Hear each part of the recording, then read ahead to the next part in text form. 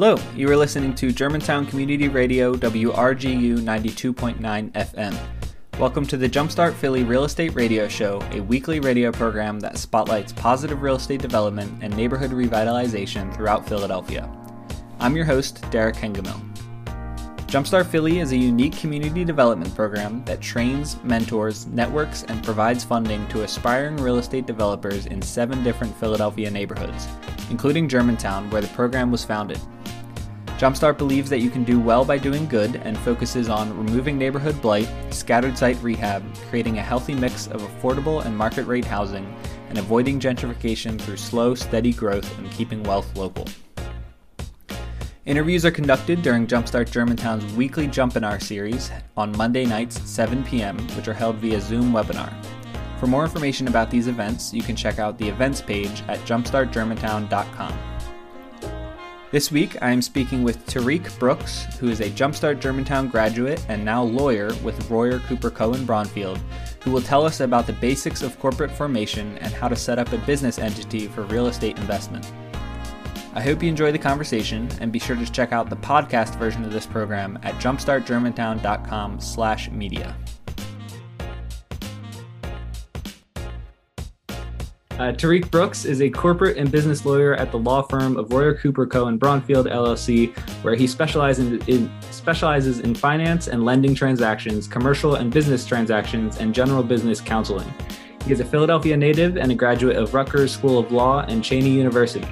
He is also a graduate of the Jumpstart Germantown program with the winter 2019 class and invests in real estate. So he got to finish the program while it was in person, unlike our many recent graduates have been virtual, but I'll let him introduce himself here, and thanks for joining us tonight, Tariq, sorry. Hey, Derek, and hi, everyone out there. Thanks for having me. As Derek said, my name is Tariq Brooks. I was in your shoes, not too long ago, going through the Jumpstart program, being a person who successfully completed the program. And I also have my hand in real estate as well, and have been able to leverage that knowledge. Just to give you some background about me, as Philadelphia born and bred, that's why I have a passion for Philadelphia and its development and growth. My real estate career, I guess you can call it, is still relatively young. I bought my first I currently own 2 multifamily properties, 2 duplexes, one of which I'm an owner occupier of. That was how I got started. I actually bought a property turnkey. And my second duplex is one that I'm actually renovating now. So getting my first taste of development in that regard. And just to tell you a quick story about that and the importance of doing due diligence too, I actually managed to get a pretty good, relatively speaking, a good deal on this property, because while it appeared to only allow a single family use on its face when I did the diligence through Atlas, upon having access to the actual zoning file and talking with L&I was actually able to get it approved. The historical use as a multifamily approved. And that was how I was able to use it as a duplex and renovate the property as such. And it's one of those situations where, hey, you walk into something, you're always curious about the valid zoning and valid use of it and performance with it. And since that was set up as a multifamily without the recorded variance, but this historical approved use from like 1945, and it hadn't been disrupted in any way, I was able to continue with that 2-family use and just renovate the property as it was. So that was a really good find, I think, for me, because that's typically my strategy. I also passively invested in a few flips and other projects in West Philadelphia primarily, which is where I grew up at. And that is where I invested with a developer who was looking to raise money, but in addition to that was also willing to educate those that were interested in learning the development process. So kind of put my money to use, didn't pay a tuition in a sense because I got my money back plus a return, but really used that experience to learn a lot about the development process on a step-by-step basis. This person was a general contractor, so they were able to really break down a lot of the nuts and bolts and the problems to look out for as you're actually renovating a property, which was key. And just to get in a little bit, I'm also involved in financing real estate projects. I represent lenders and borrowers who regularly make loans and receive loans to rehab mixed use properties, typically ground floor retail with like apartments or other residences above. Also just commercial properties, and representing owners who are, tenants that are looking to purchase their property so that they can become owners / landlords and build equity in their businesses. So touching real estate and corporate and finance law in a number of ways, which gives me a broad breadth of experience to be able to like evaluate and analyze problems from multiple aspects and facets. And on the real estate projects that I typically represent borrowers and lenders for, the sweet spot for my loans tend to be between $1 million and $30 million. And I have experience structuring loans that include private and public sources of funds through my experience as Assistant General Counsel at the Philadelphia Industrial Development Corporation, PIDC. So a lot of experience rolled into these few years in a different perspectives and aspects. Yeah, that's great, Tariq. And it's so cool to hear you or be speaking with you as a training program graduate. Because, I went through my first 2 training programs, on the administrative side of things. And it's so cool to hear someone putting it to work and really, employing the skills that they learned. And now you're here, student becomes a teacher. And it's, right. Yeah. Absolutely. Sure. Yeah. So that's awesome to hear about your past projects and the little story you told about the deal you got where you could turn it into a multifamily home, but it was, on the face value, you thought it was single family. We covered it, multi-unit conversions in a Jumpinar about, I think, 3 weeks ago. So it's just further proof that what we're telling here is what happens on the street. So thanks for sharing that, Tariq. That was great. So next, first to start off, I want to jump into your topic, which is going to be, corporate formation, how to get your business entity set up before investing. And as an attorney, I'm sure you have a lot to share with us and dive into it. So the first thing I just want to ask is, why is it important and what is the significance of setting up a legal entity and why is it considered like the first step of investing?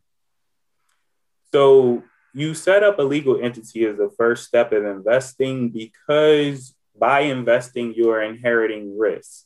That risk is isolated to a legal entity when you form that entity and you are the owner of that entity, versus that risk being borne completely by you as an individual or a person.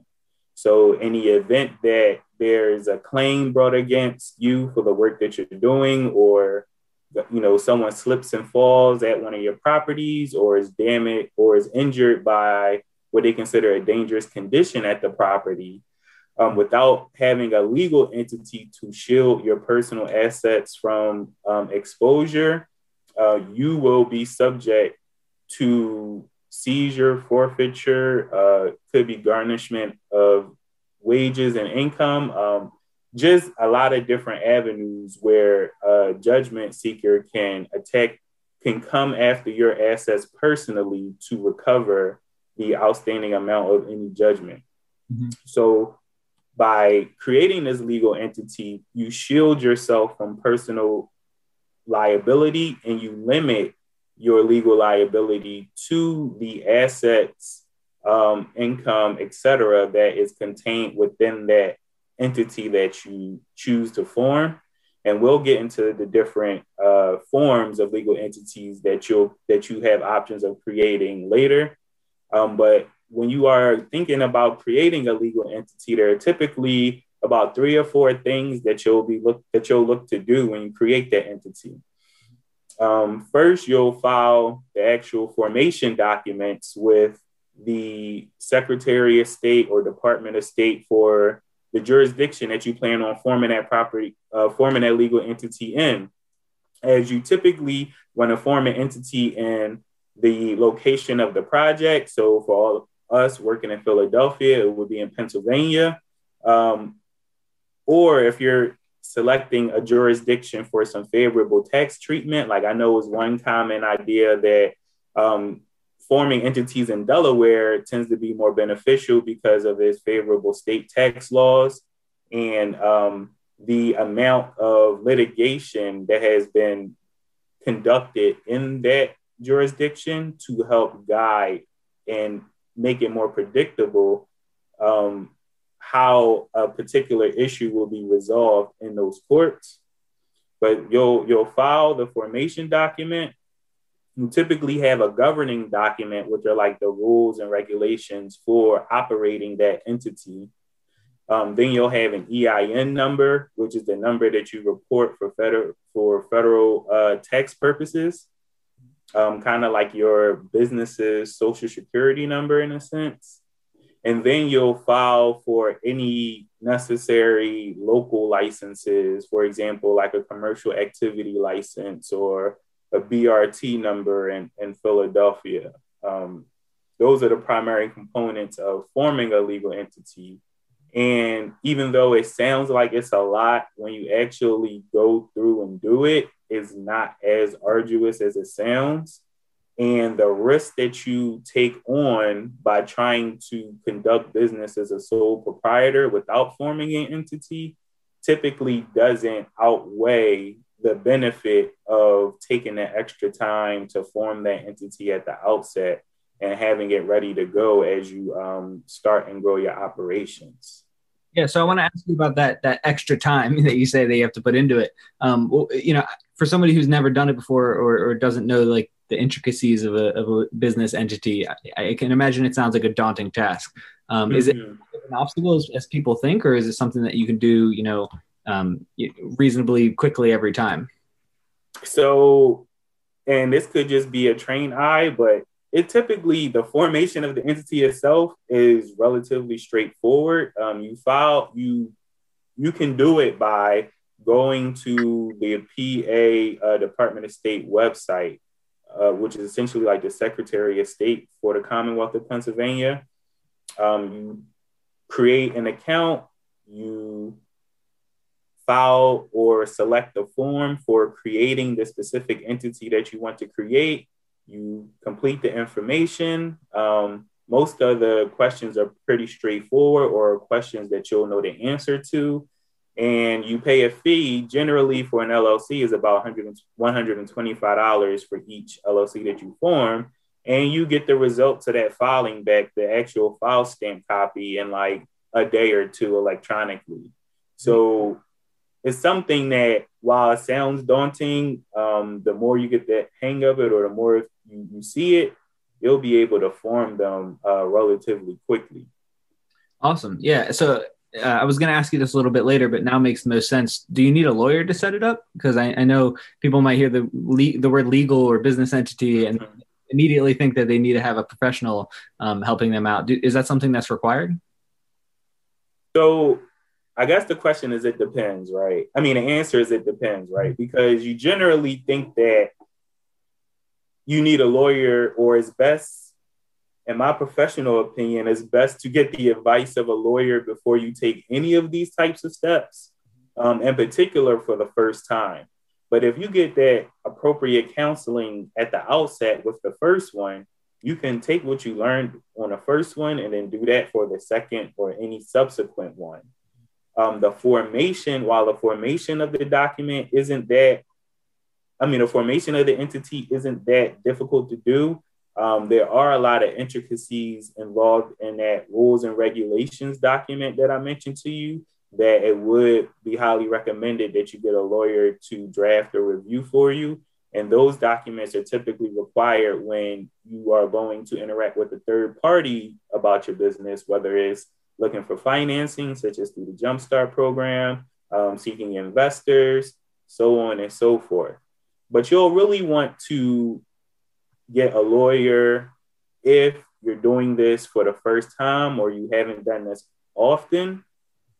if you do have a structure that isn't a straightforward structure where it's just you being the owner, investing in one real estate property or one real estate asset that you either plan to hold for a period of time or flip and resell, or if you just don't have the time to go through and figure it out, and have the money to spend, investing in a lawyer, it is money well spent, because it does give you that peace of mind and someone to kind of point to in the event that something does not go the way that you expected or the way that you anticipated.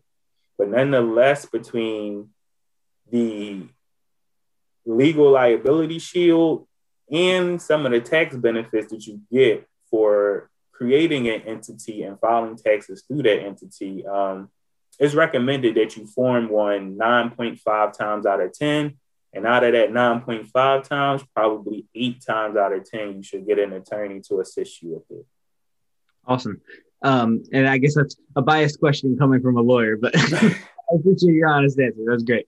It's interesting. I mean, because one thing I've been learning, I've practiced in a number of different environments, from like the big law firm that services the Fortune 500 companies down to working with mom and pop shops and borrowers that are really like have very simple operations. And you start to see where the Fortune 500s understand the associated risk with given decisions and doing some things on their own versus relying on legal counsel. It's like they have the bigger pocketbooks to be able to shoulder that expense. And cost is commonly a barrier to getting the legal services that you need for most of the transactions you enter into. So as a part of kind of like my, I guess, mission-driven approach to practice, I do really try to convey the risk as simply as possible, because people tend to be making like pretty big decisions about how they're investing their money, and don't necessarily have a ton of it to, I guess, throw around and try different things. So chances are, if I'm recommending you get a lawyer to do something, it's very likely that it's required, or it will be very beneficial to do so. Because if it's something that I think you could do yourself without any real true legal liability, I might just tell you to go ahead and give it a shot. Great. Awesome. So next, I want to get into it now. And once people have made the decision to create a business entity, what different types are there to consider? My understanding, there's 3 types, and I'll let you list them out. But what different options do people have once they get to that point of, they're on the website and they're looking at the types of entities? Mm-hmm. So you typically have 3 types of entities that you'll form. There are some variations within each entity, which will probably be beyond our need for discussing today, but there are typically things that you want to consider. So first entity that you'll probably hear about forming is a corporation. This is an entity that's separate from its ownership, and the corporations tend to be owned by one or more people who aren't necessarily in control of the day-to-day operations of the company. And even the person that is managing and controlling the day-to-day operations of the company tends not to always be someone who is also an owner or owns like a significant or controlling amount. That is one where people have used it historically. It has risen in popularity again because of some of the preferential tax treatment of corporations under the Tax Cuts and Jobs Act of 2017. But is one because of the reporting requirements that you have to submit to, and depending on your business structure, it might not create the best tax treatment for you, is one that we tend to not recommend as often for real estate, for holding or buying, holding a single property, or fixing and flipping a single property.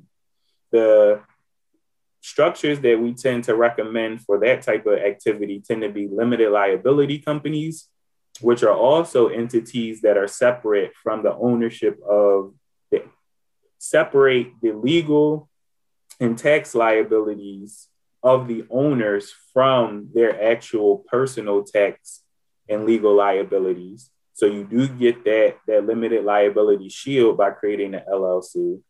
And it can be taxed in a number of different ways depending on the structure. And you have like 2 or 3 options to select to get the best tax treatment that works for your structure of company and how you're operating your business. And then there's the partnership or the limited partnership, which you also hear about. And it's also an entity separated from separated in legal and income from the actual owner of the entities themselves. Partnerships tend to be 2 or more people. A single person cannot own a partnership just by legal definition. And partnerships or limited partnerships tend to really particularly be used when you have one person that is focused on the day-to-day management of the entity. And then you have investors or limited partners who have very little control or management of the day-to-day operations of their company. So this is a structure you typically see employed where you hear about a general partner who might just collect like a management or a general partner fee. And then you have the limited partners who have a return based on the amount of money that they've invested. So those are like the 3 common, entity structures that you'll encounter, each one having specific nuances and legal and tax liability that'll inform the particular structure that you decide to select for your business. And this is one situation where even if you can't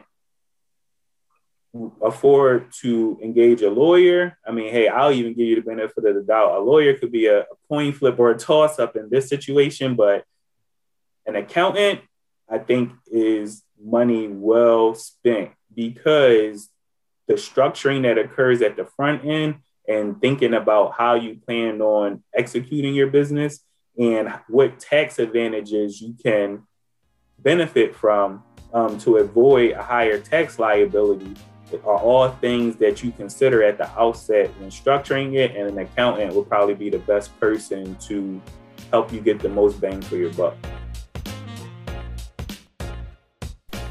If you're just tuning in, this is a conversation with Tariq Brooks, a Jumpstart Germantown graduate and now lawyer at Royer Cooper Cohen Braunfield, who will tell us about the basics of corporate formation and how to set up a business entity for real estate development. Thanks for listening to the Jumpstart Philly Real Estate Radio Show on Germantown Community Radio, WRGU 92.9 FM. I hope you're enjoying our discussion.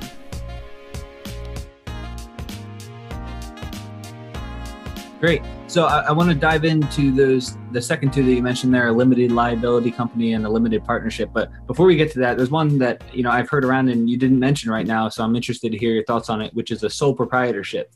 And that's, like when somebody just, you can explain it. What would a sole proprietorship be? And is that something that's relevant at all in this discussion? Yeah, I mean, so sole proprietors technically aren't legal entities that are recognized as separate legal persons in the eyes of the law. So when you're operating as a sole proprietor, you're an individual whose business activity and liability isn't really separated from, whether legally or otherwise, from your personal activity or liability. So this can also include people who form DBAs, like, hey, I'm going to go out and be a contractor, and I'm not going to form an LLC right now, but I'm going to just form a DBA so that I can conduct business under this name. Well, that allows you to go get signage for your business and cars made, but that doesn't protect you in the event that you face a claim for some work that you did on a property when you were renovating, let's say, a 4-unit apartment building. When that property owner comes to sue you as a sole proprietor, your personal assets, so your home, your car, any deposit accounts or bank accounts that you have, all of those assets are subject to recovery by that judgment assertor in the event that one is asserted. So by creating or operating as a sole proprietor, you are exposing yourself to the most legal liability personally, and you aren't not taking advantage of some of the beneficial tax treatment or tax advantages that are given to those entities that we described before. So, I mean, I tend not to recommend that people operate as sole proprietors unless you are conducting business in such a minor or irregular way that is difficult for you to really justify the investment in creating a separate legal entity to conduct your business, or if you are going to be conducting it for a short term or short time period, you may be able to get away with a sole proprietorship, but generally I would recommend you form some type of legal entity. Okay, great. So let's talk about the first one. This is probably the most common one that I feel people are discussing, which is a limited liability company. And maybe we can start with what are the liability, it's in the name, but we can start with the legal liability benefits as opposed to being a sole proprietor or a limited partnership. So what specifically about a limited liability company provides, I feel like I'm repeating myself, legal liability? Yeah, so I mean, as you said, Derek, most business owners will form LLCs to conduct their business. It's one of the simplest entities to form. It tends to allow you the most flexibility with its operations. It's generally a good one to form, and you don't have the same like reporting requirements or other obligations as some of the other entities. They're primarily instruments of state law, which is why you file them with the Department of State, for example, in Philadelphia to be recognized by that particular, or Pennsylvania to be recognized by that particular governing body. And you usually would do that in the location that the property is based or where you would see yourself operating the most from. LLCs are great because they still offer you the shield of your personal assets from seizure, judgment, or forfeiture because of lawsuits against the limited liability company. Instead of someone suing you personally for an accident that occurred at one of the properties you own, they'll be suing the limited liability company, which is seen as a separate and distinct person in the eyes of the law, and that's important. PA LLCs are governed by the PA Limited Liability Company Act, and that includes your standard rules to help you determine how you'll run your company. Those rules can be overridden or drafted out of the operation of your company through the creation of an operating agreement, which is one of those rules and regulation documents that I mentioned before that only applies to a limited liability company, but could be worth investing the money and getting an attorney to actually help draft, decipher for you. Those also tend to be single member or multiple member LLCs, where the legal liability could also be shared amongst the assets of more than one person. So if you are starting this business with a partner, each of you invests $20,000 in a business, and then a judgment arises, you would be subject to your $10,000 that you invested, and your partner would be $10,000 that they invested would be subject. But it would not roll through to the personal liability of either owner, which is the real important key with these types of entities. Great. So what about tax treatment benefits? That's something you mentioned earlier. And what specifically about an LLC can you find, or what in an LLC can you find tax treatment benefits? So LLCs tend to be taxed, I guess, 2 or 3 ways: as a partnership, as a disregarded entity, and in certain circumstances, which is typically best to consult with an accountant for, they can be taxed as a subchapter S corporation, or as we hear, just an S corp. Different facts and circumstances determine which type of taxation structure that you will benefit from and therefore should select. Typically, if there's more than one person, you'll be taxed as a partnership. You can also elect S corporation taxation if both are individuals. However, if one of the members is an entity, then you will not be eligible to elect taxation as an S corporation. And the real benefit of some of these tax structures are the pass-through taxation, whereas you aren't taxed on the entity level for the income you make, and as an owner for the income or revenue that's passed through to you as a result of the profitability of the company. You tend to just be taxed at the entity level, on your personal level, and not taxed at the entity level. So yeah, tax is probably one of the primary drivers for selecting an LLC. It fits so many different people's business operations and circumstances, and is a very popular and easy form to take. Great, yeah, and I hear you on that last point. I think tax benefits are probably the main driver of the entire economy as a whole. So, oh yeah, exactly. Everyone is trying to avoid taxes, and that's why some of those bigger companies invest a ton of money in figuring out how to avoid taxes. And we're not talking about evasion, which we know is illegal, but avoidance, where you're reporting your taxable income, but you're figuring out ways to run your business, whereas you're getting the proper deductions and reducing your taxable income to a level that's as low as possible. Awesome. So we're about 10 minutes out from the Q&A, so I want to move on to the next type of entity, which is a limited partnership. And how is this different than just an LLC with, multiple members? What are the nuances here? We'll start with legal liability benefits, like we did with the last one. Yeah, so LPs tend to have legal liability benefits that allow you to only be liable to the extent of your investment in the business and the business's assets. So with an LLC, I mentioned, hey, if the LLC is sued, your $10,000 and your partner's $10,000 are definitely both subject to suit, whether you made the mistake or whether your partner made the mistake.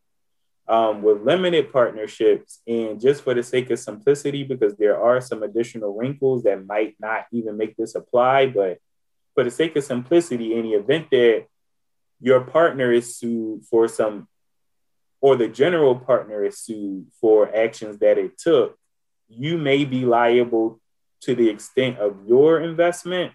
But in the event that there is some other reason, or if you have some indemnification, which is the right to reimbursement because of the legal liability resulting from the action of the general partner, you have some shield from that. So just because the entity is sued in a limited partnership, you can sometimes negotiate the right to only have your assets at risk upon certain circumstances. Mm-hmm.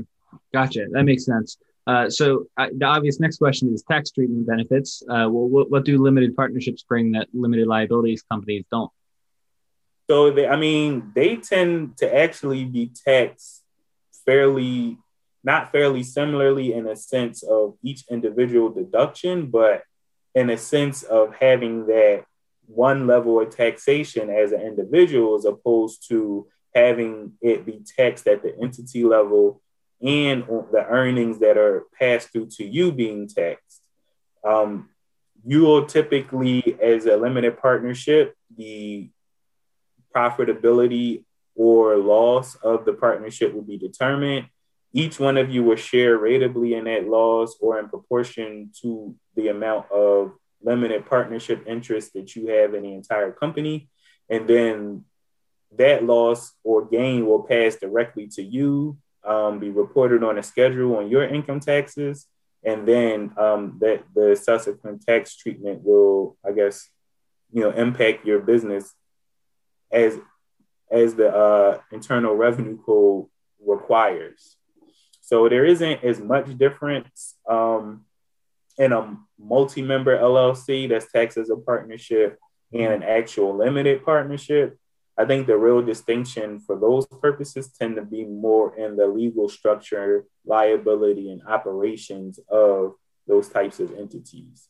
We more so see LPs when you have a lot of passive investors in a project, and the general partner is the one who is actually really trying to do all of the legwork to get the project to completion.